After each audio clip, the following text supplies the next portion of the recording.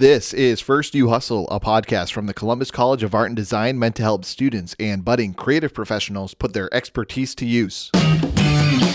I'm Jordan Bell, and today I, along with you, will be listening in on a great conversation about interior design, architecture, and how great design comes from a collaboration between these two disciplines.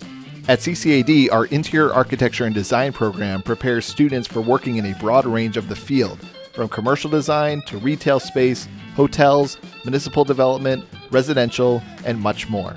At M&A Architects, they take design to the next level, and their work is seen everywhere we live, work, play, learn, and recover.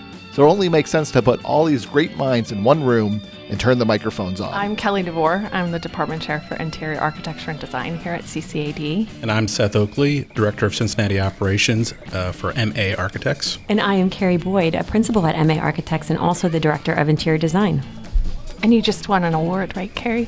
I did, 40 under 40, which is super exciting. Congratulations. Thank you. It's everything you'll need to know about the future of the industry and how to get prepared. And on that matter, they have lots of advice. For an intern, being able to hop around and get those different experiences will help them understand where they really want to take their career. The best piece of advice he gave me was take a stab in the dark. It's not just about interior design and architects. I feel like the more you can think holistically about design, period, the better off you are. You know, they don't know something, they don't want to try it because they're going to screw up. And I was like, well, you might screw up, but you're not going to screw up completely. Yeah. You're going to screw up a little bit, but the part that's right is what we can build on.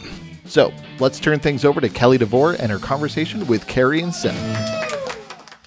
So from your experience running a firm with both architecture and interior design, can you guys talk about how that works and the competitive advantage that gives you at your firm? Absolutely. Yeah. So at MA, we get involved in a lot of different project types, from mixed use to residential to office, higher ed, healthcare. And so I feel that all the projects that we are involved with, that synergy between architecture and interior design is so incredibly important. Actually, Seth, as he already said, is out of the Cincinnati office, and a lot of his work is our multifamily work. And what's interesting about that is that's really building from the inside out. You really set your units first, and then interior sort of leads that process, and then the shell is sort of built around it. And so I think that's kind of the most drastic case where it's really building from the inside out, and it's so important that we're working hand in hand, not only with our architects, but with our engineers, with all of our consultants. So I think having both architects and designers under one roof is essential. To be honest, I'm not sure how firms do it without having them integrated, but apparently it happens. Well, and I've had clients notice that the integration leads to a better end product. We've had, clients since we started the office down there in 2014. We're new to the market, so we're introducing, working with clients for the first time, and they see our process and how it differs from other architects and interior designers' processes that they've worked with, and they think and really know that it does lead to higher quality work on both sides, and thus we get another project with them. And so they really lean on each other, right? Absolutely. As much as possible. How that process is, there's no separation between that's a great I think that's something that I struggle to explain to our students, right? So they come in knowing what interior design is from what they see on HGTV.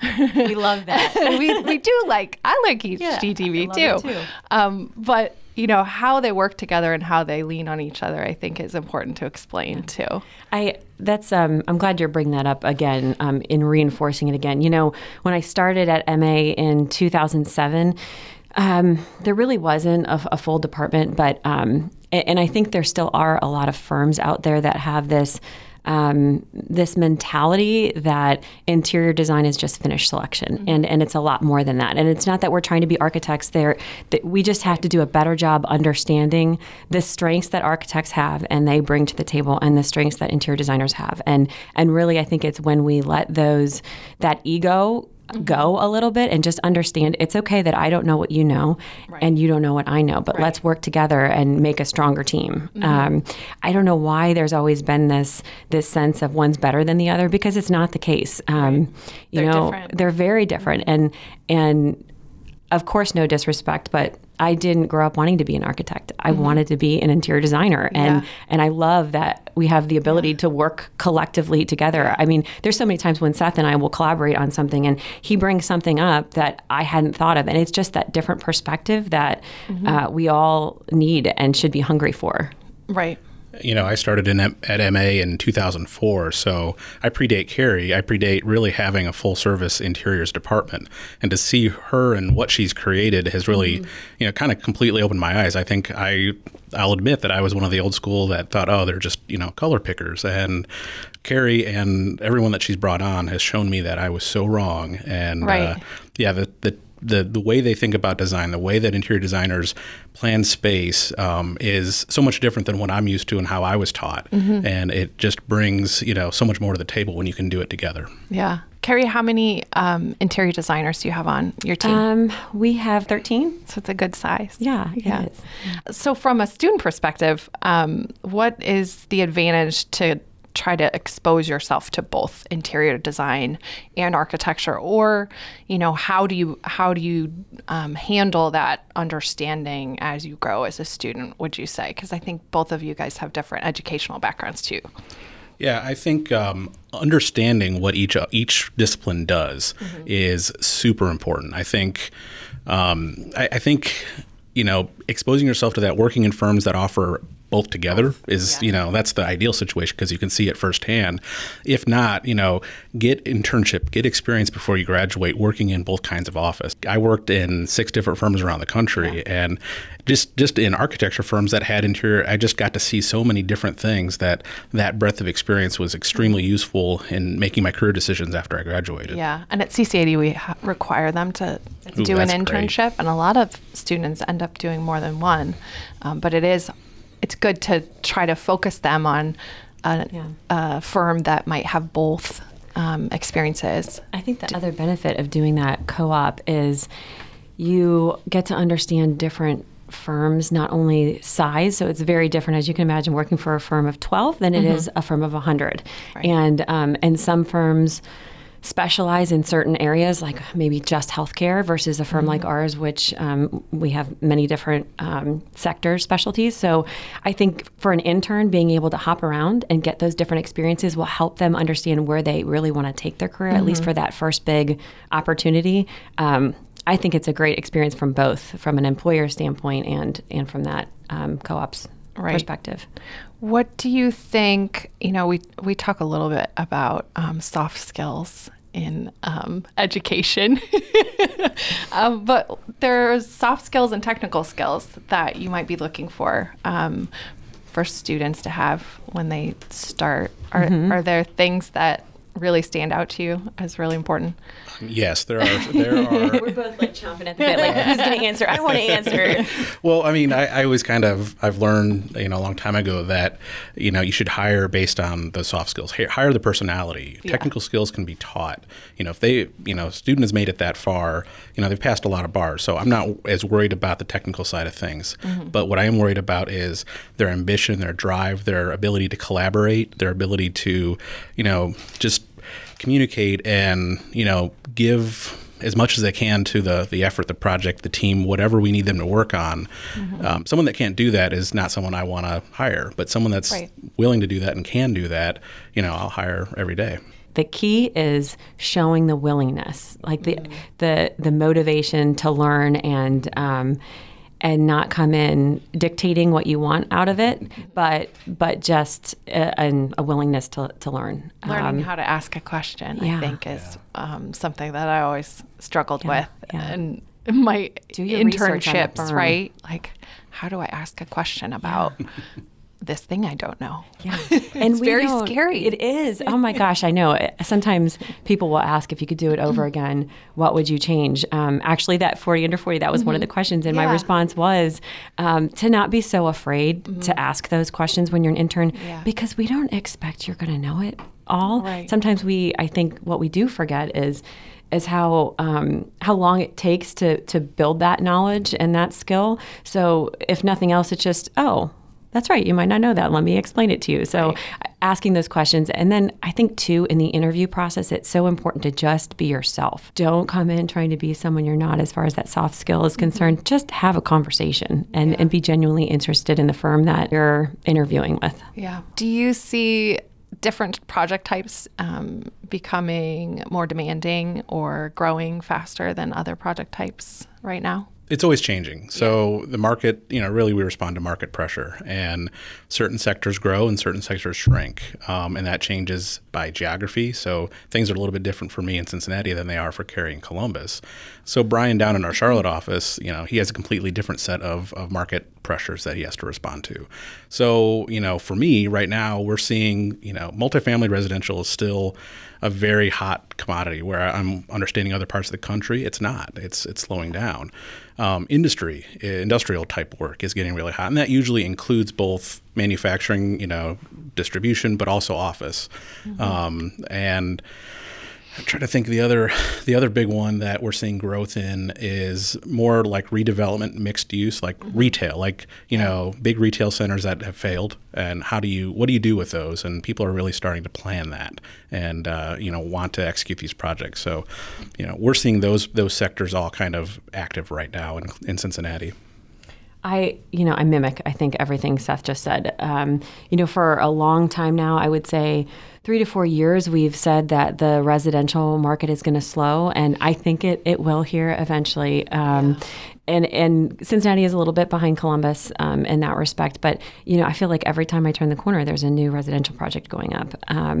So it'll be interesting, I think, to see what happens to some of these residential properties that are maybe, B properties, and how do we transform those to still be relevant. And I don't know if you mentioned this, but the malls, whether it's strip center or indoor malls, how do we repurpose those buildings so that they're relevant again? I don't know that, if we had a crystal ball, if only. But I think the one thing that keeps us at an advantage is maybe, being nimble for sure, and being able to follow that market like Seth talked about, but also all the services that we provide. So one thing that I meant to say earlier is it's not just about interior design and architects. I feel like the more you can think holistically about design, period, the better off you are, because the landscape architects bring something to the table that both architect and interior designer don't. We have experiential design in-house, and that is a big piece of the pie when we're trying to talk about holistic design, and it's how the space or environment, how you're experiencing that space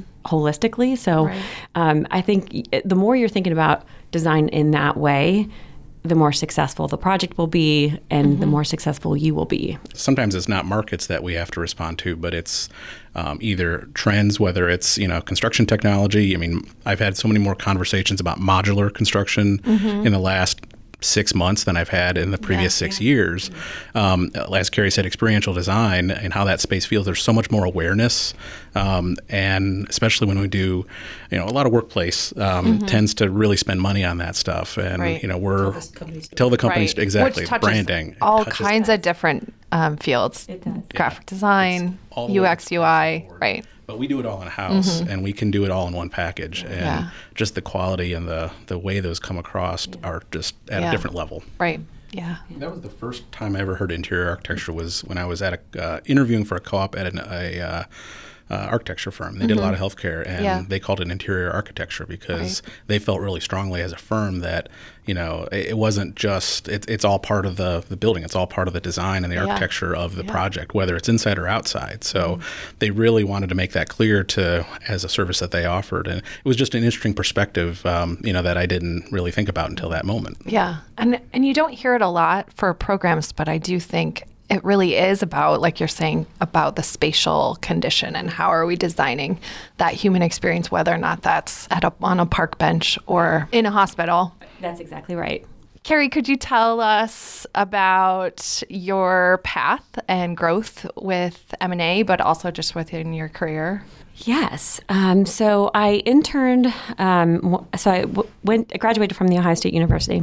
And while there, I interned with both Moody Nolan and Design Group, both fairly large, medium to large size firms in Columbus. And then at graduation, I decided I wanted to, have a little bit different experience and work for a firm that was a little bit smaller. And so I worked for Maleka Architecture for about 4 years. And the interesting piece about that is they didn't have any interior designer. There had been no designer there that had worked in the past. And so they really weren't sure what to do with me. Like, okay, so what do you do? Like, how do we integrate you into what we do? And so for a long time, I was just working with architects, trying to figure out their language and act like I knew more than I did, because there was a lot I didn't know. And so I kept an architectural dictionary at my desk next to me, and I every time was told to do something like detail this parapet, I'm like, sure, yeah, I will get right on that. And then as soon as he walked away, I'm like, what is a parapet? So I think there's a lot, back to my earlier statement about, I think I wouldn't be so afraid to ask those questions because I probably spent too much time just trying to figure out what the thing was than how to actually do it. So I would never take that experience back, though. That 4 years, I think, helps really set my path moving forward.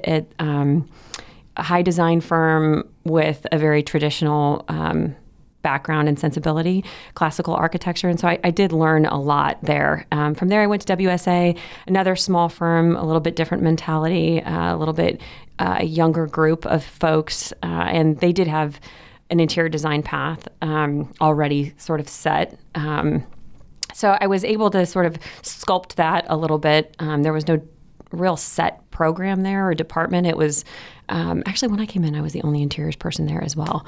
They had hired you had to forge your own path. Kind of, yeah. It was a little different there because they had still the shell of an interior design department, right? So they had all the finishes. They had a library where at Maleka there was none of that, and I had to build all of that and try to figure out who the reps were and that whole story. But and WSA has a great interior design department there now. So I had a lot of great experience there, and then was given the opportunity to join MA, kind of to do that same thing, to start the department, and didn't really know what that looked like. And I think that's another learning moment in my career, is to definitely go after the things you're most afraid of.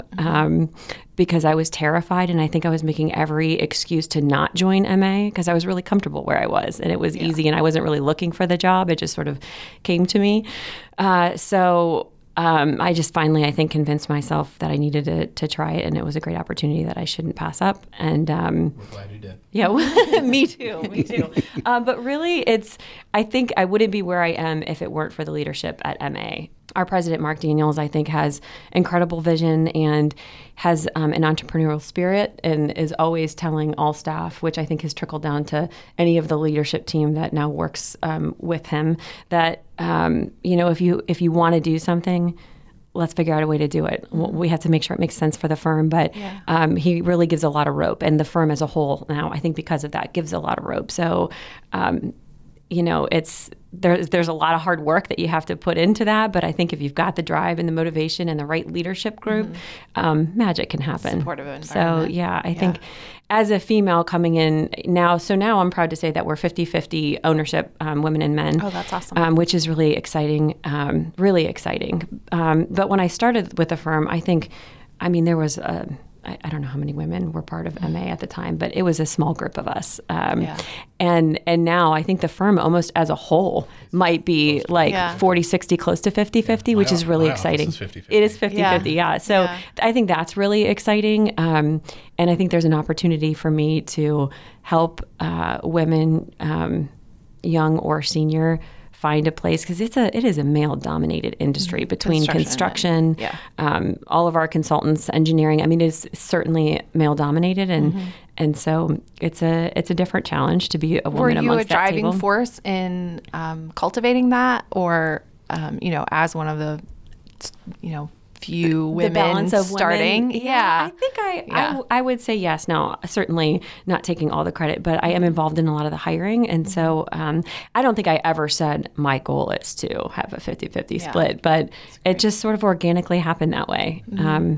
So I think that's really exciting, and the path ahead for not just our firm, but women in this field in general, I think is exciting. Seth, what was your process of growing through your internship experiences and different types of jobs and landing where you are now? Well, my very first co-op, so it was my sophomore year of college, I was 19, was back in my hometown of Milan, Ohio, and it was for a sole proprietor, one architect. He did everything. So the exposure I got to every facet of the business of architecture was, one-on-one. I got to see it all. And it was that moment I knew this is what I wanted to do.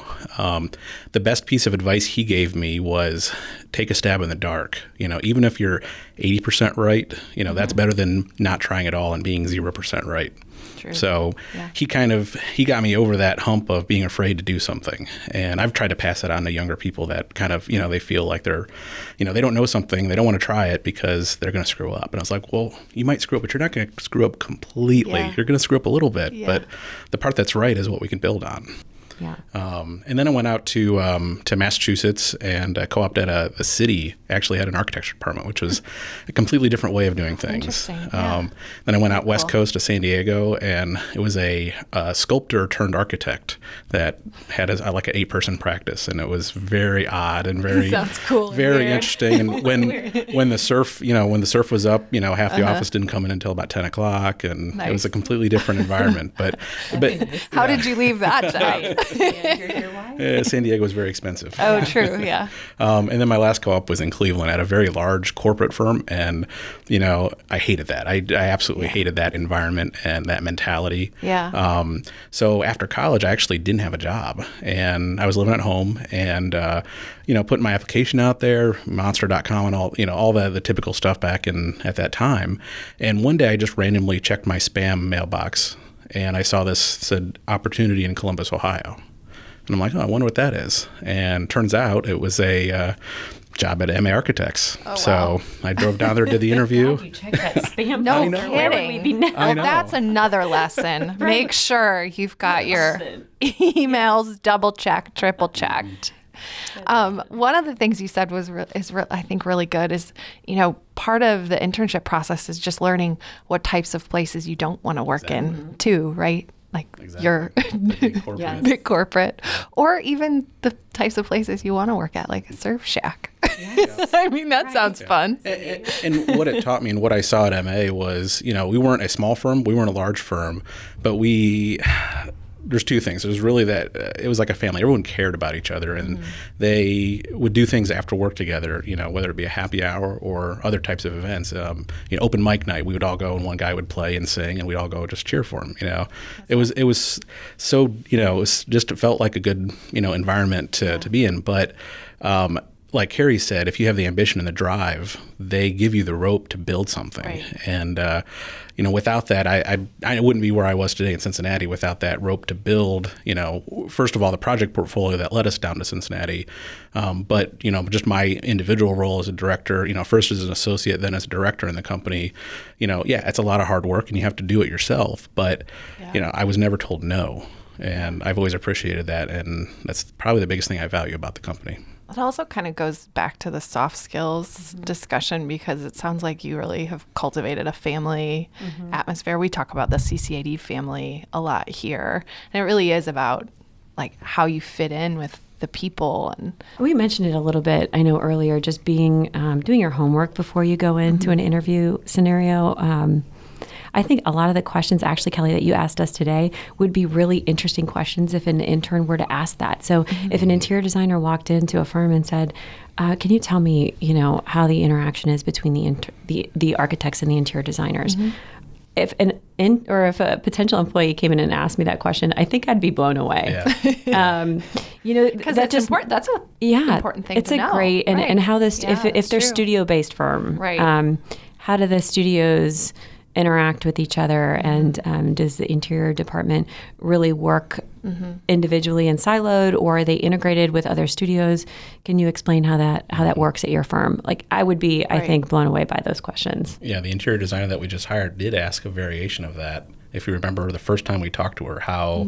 Oh, you're right. Yeah, she did. And she You're did. right. And it was kind of impressive because, she'd been out of school for, a couple of years, but, she understood that. And because she came from a firm that had both interior designers and architects and wanted to know how that worked. And, I told her that, we're all on the same team. You're part of the project team. You're not on your own little island. Yeah. Getting the experience under your belt, it's the hardest thing. And these are really good because I think these are the kinds of things it's hard. We can't teach that at CSAD. We can't teach those experiences or company culture. You can't learn that at school. You really have to go and experience that on your own. So I think too, actually, I just did this last week with a student who wanted to do sort of a mock interview. I had already said we don't have any positions open, and I thought it was really impressive that she asked if I would be willing to just give a mock interview. And so now I don't know how many people would say, sure, I have time to do that. Right. But an HR department might. And if you know that there's not an opportunity, I think one, it shows a different level of interest. Like I understand that there's no job opportunity, but it gives you experience. I just thought that was interesting. So of course I did it because I'm like, no one's asked me that before. Yeah, I guess I'll do that. If someone expresses interest in working for us, I do the same thing.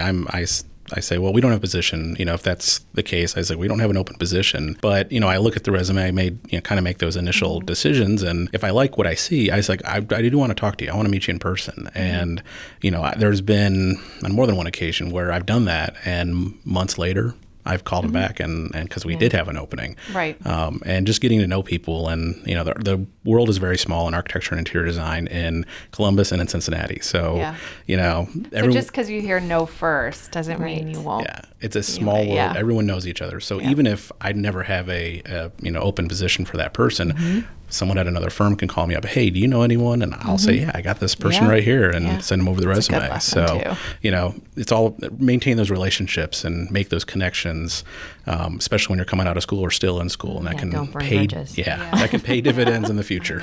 That's a really good point too. I was just thinking about our firm and the folks that we've hired somewhat recently, and the girl actually who is at our front desk right now, I kind of feel like she's our office mom, but she graduated with a degree, like a marketing background.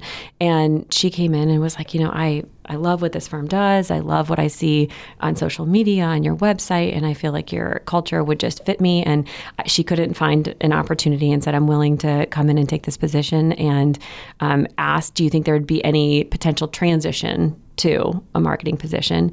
And we said, there very well may be. And we are now talking to her. She's been with us for, I think maybe 2 or 2.5 years. Oh, wow. And so she's got great experience. She's gotten to know the firm inside. If anyone knows anything about front desk people, they run the firm, basically, right? Anyone that's coming in and out. So she has learned all of our clients, all of our reps, all of our people inside and out, and it has had the opportunity to help the marketing team as she's had time available, which has proved to the marketing team that she's got an ability. So I guess all I'm saying is, to your point, Kelly, the first no doesn't mean no, or look for other avenues. Or what a great experience for somebody who wants to be in marketing to learn the culture. I mean, that's so interesting, just looking for other job opportunities that could be aligned with your skill set. Even if she didn't have the ability to transition within our firm, which we're hopeful that will happen, she still can put on her resume the work that she did in marketing while she was with us, because she's helped with an awful lot. She manages our, we don't need to get into it, but she manages an awful lot for us and helps the marketing team quite a bit. So if she wanted to, shift gears and go to another marketing firm, she has some great resume builders. Yeah. Learning what your personal skill set and those soft skills and things like that really are, and what you really have to contribute, I think is hard for students to learn how to articulate. Yes. And when you're scanning through applicants, how do you get an inkling that someone might be a good fit? a breadth of experience. Like if they're a student or if they're someone that have a few years experience, I look for, someone that has interned in a variety of places, different size firms. So they have started building that knowledge of what maybe they can't do, don't like, where they fit. So that's one of the big things that jumps out at me. I'll say that. And then, a lot of times, how they, and it sounds like kind of nitpicky, but how they like format and lay out everything. And it's like how they communicate visually is really important because that's what we do. Yeah. And so if they aren't communicating very clearly in a visual manner on the resume, that's kind of a red flag. Yeah. I agree with all of that. I think cover letters are a big deal too. There's been so many cover letters that I've received that are addressed to the wrong person, or they still have remnants of another firm name on there. And I understand that you're probably sending these out to a handful of firms, but that doesn't make you feel check good. your work. Yeah. Check your work. Yeah. So I think that for sure, the creativity and I think the resume is, is it clean? Is it easy to read? All of those things. Programs, I think different programs are easy to learn. There's so many online tools now. So what primary program are you guys functioning in? All of our construction documents are done in Revit. So yes, some are still in CAD, but we prefer them not to be. So yes, Revit for sure. And then the Adobe Suite. Yeah. Adobe Suite is absolute. It's pretty easy to pick up though. So it's not, if someone didn't have that on their resume, it wouldn't be a no-go. Yeah. Well, sometimes I think at CCAD, students forget to put that on their resume because they learn it first year. Yeah. They just assume, right? And I think that's a good reminder that no, that's not a given. Yeah, and the Adobe Suite, knowing like each one of those programs, I think is powerful. What you should use what for. Right. Yeah. I think hand drawing. Oh, we forgot to talk about that. Yeah. So important. Oh, good. Yes. Good. We still teach hand drawing. Thank God. Good, because there's something to being in a meeting with your client and being able to sketch something right in front of his or her eyes, and bring your thought to life on the paper right away is right. Because often what you bring to a client meeting is not what you discuss. You're not discussing that final thing. So you're discussing progress and changes. So how do you draw in front of someone? Yeah. Carrie, I mean, she's amazing at it. She'll just roll out a piece of trace and start sketching, and oh wow, we have a design now, and this is way better than what we had before. Yeah. Until Seth says, no, that doesn't meet code, but it's beautiful. No, just kidding. Just kidding. Well. No, that's why there's a balance, right? No, I mean, it's all important, but I do think that hand sketching you need to be able to have that ability in front of a client when they're talking about a change. You can't just nod your head and say, I understand what you're saying. You have to show them that you understand what you're saying and give them options on the spot. So I think that is so important. I'm so glad you brought that up.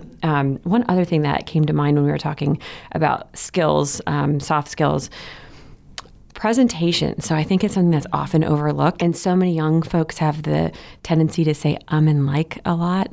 Yes. And verbal presentation skills. It is a habit that you have got to break. I know all of us still do it. There are still times when we all do it. But in a presentation, you could have the greatest presentation in front of them, and then those verbal skills are not great, and there's no faith anymore in the product that you're presenting. Right. So because you're kind of like it's kind of like awesome and like I think it's great, sort of. Yeah. So one thing that our firm actually is doing, I think it started maybe this past year, is Toastmasters, and I never realized how inexpensive it is. Oh wow! And there is a student, I believe, I hope I'm not misspeaking, but I think there's student Toastmasters program. And it is really inexpensive. I think it's like $60 or something for a 6-month program. And the skills that you learn, and to be able to put that on your resume as, I understand that it's important to be able to give presentations. And I know day one, I might not be presenting in front of clients, but it's an important skill that I know I need to learn.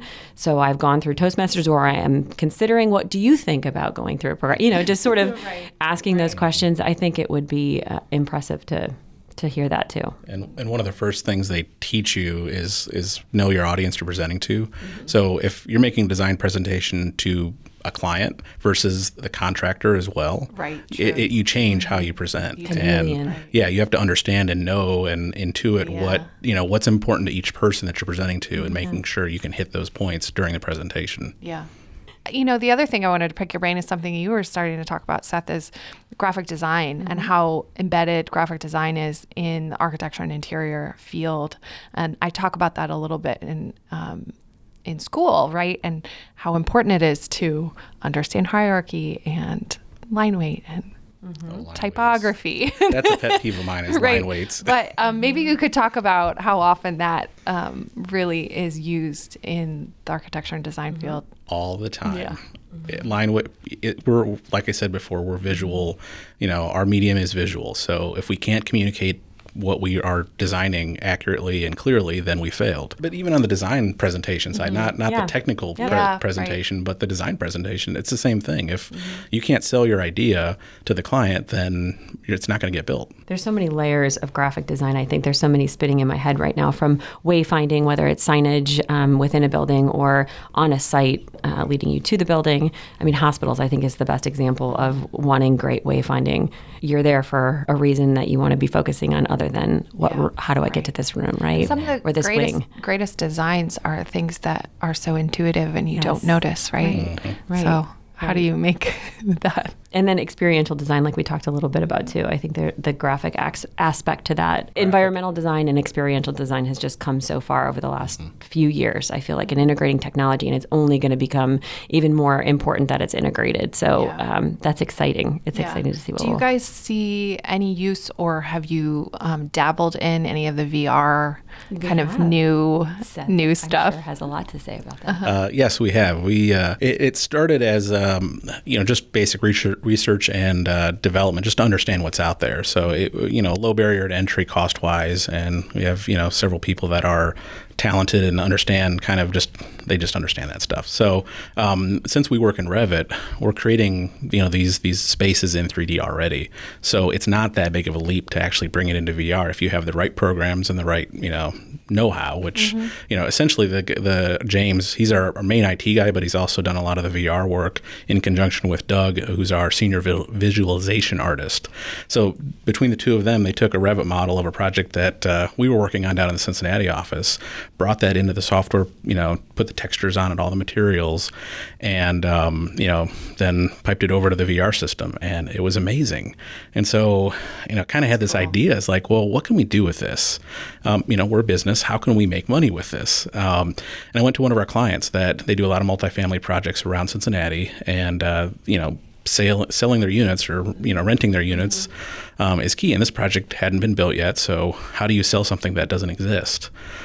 So instead of having just renderings or just 2D pictures, I pitched the idea of creating a virtual reality showroom for their units for this upcoming project. They loved it. We put together a whole package of all the different unit types, materials, furnishings. There was a laptop with a half cup of coffee, and it looked lived in. Yeah. And used that as a so they put that in a trailer out on the construction site, and were able to sell way more units ahead of time than their pre-sale units were. I don't know the exact number, but significantly ahead of when they don't do that.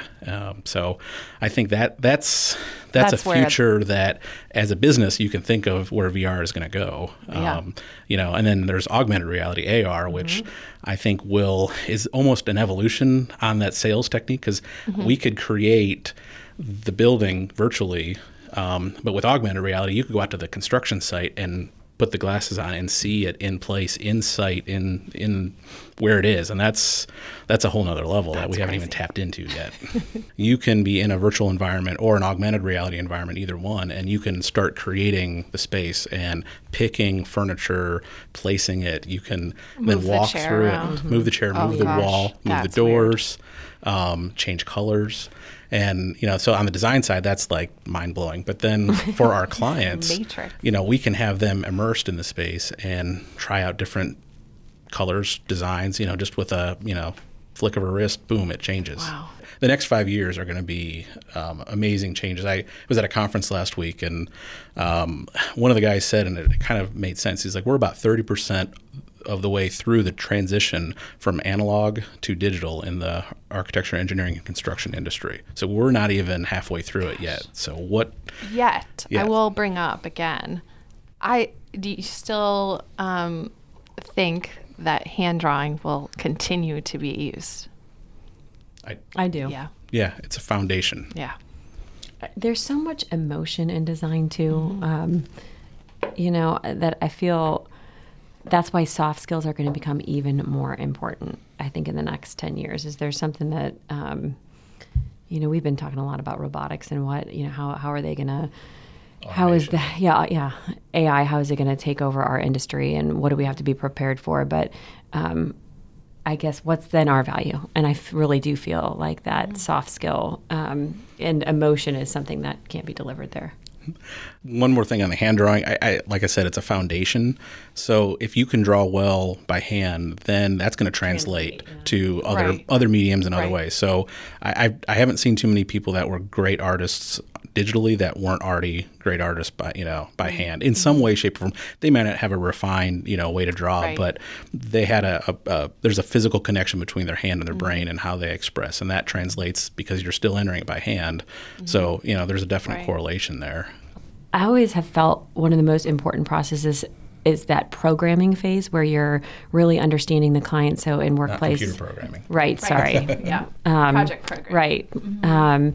And really understanding that company and what they're trying to achieve. And we'll send out questionnaires and to all staff, right? Whatever company we're working with, and we gather all this data that we use ultimately for that program, and then we sit down and we have interviews, personal interviews with each department, and we always find out things in those interviews that we never find out in the hard data.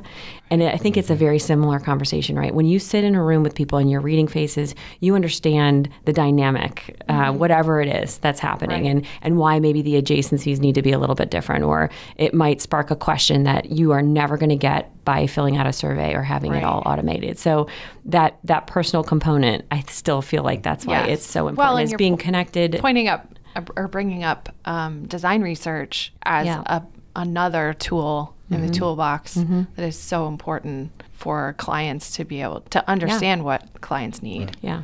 Well, and I think what I was talking about doesn't replace that process. Right. I think that is still to you said it's learning how to translate that data into the program. That's right. To get those hundreds of iterations. Yep. Yeah. Although I will say, I do see students, some who just really gravitate towards really technical things, right? They don't like to draw, but they're great technical computer skills. I was one right? of those. And so Seth, maybe what would you say to those students? Because I know we say, oh, well, you have to draw and you have to do research and you have to do all the things. Well, you still have to do that. right. But I think some just gravitate more towards computer skills. So maybe you could talk about how to navigate that when you're being asked to do so many things at once. Well, once I understood the value of the hand drawing and all the stuff that I didn't want to do because I wasn't good at it, once I understood the value of it, then I was a little bit more okay and realizing that I didn't have to be perfect. It didn't have to look as good as someone else's, but what the professors wanted me to do was just develop that part of my brain. Right. And the important thing is the communication of the idea, right? Not necessarily that it is a perfect, right, or it even looked poche drawing. Good, I mean, quote unquote. I did an air quote. You can't see that, but just that understanding. And once we got into because I learned how to hand draw and hand draft in school and in high school even, and they made us do that for the first year. We couldn't use computers, and we were doing old school drafting and pens with different widths and all that. And I hated every minute of that, but what I learned has translated so well into the computer side of things that, it helped my technical skill in that I know how to make a presentation look really good because I was terrible at it doing it by hand, but I learned how to do it. So now I can do it on a computer and it looks really good. Right. I think I might add to that, that technical side, I think is also the same side that enables you to run an office really well. You've got that technical ability and, details, right? And so while come naturally to some people more than others. Yes. And so I don't feel like if there was a creative maybe person who loved to draw but maybe wasn't so technical, sitting in your seat, couldn't do it. So it seems like one of the goals to take away from the conversation would be try to access what you as a person bring to the table and try to figure out how to articulate that, whether that's on paper or in person. Definitely being yourself and knowing yourself, but also willing, I think, to stretch, because if you come into a firm saying, this is what I can do. Right. And this is what I'm good at it. And so where's my spot? That's it. That's not good either. Right. But knowing your strengths and saying this is, and your weaknesses just as much, and saying, I haven't had much experience doing this, but I'm open to learning. And that's all you want to hear is that you're willing to learn and stretch. Thanks, Carrie and Seth. Thank you. This was fun. Yes. Thank you. That's our episode this week. Thanks a lot for tuning in. Another special thanks to Carrie and Seth from M&A Architects for joining us, and also a special thanks on the CCAD side to Kelly DeVore for sitting in and being our great guest host. Kelly and her expertise in architecture and interior design was the perfect person to have this conversation with Carrie and Seth, and I'm really happy the way it came out. So Kelly, thank you for giving us your time as well. For you, the listener, thanks for tuning in, and make sure you subscribe to us or follow us wherever you listen to podcasts. We're on Spotify, Apple Podcasts, Google Play, Stitcher, and you can follow us on Facebook at facebook.com/firstyouhustle. This is going to be our last episode of the 2018-2019 academic year. We'll do a couple episodes for the summer, and then we'll be back with you in September for the 2019-2020 academic year. Thanks a lot.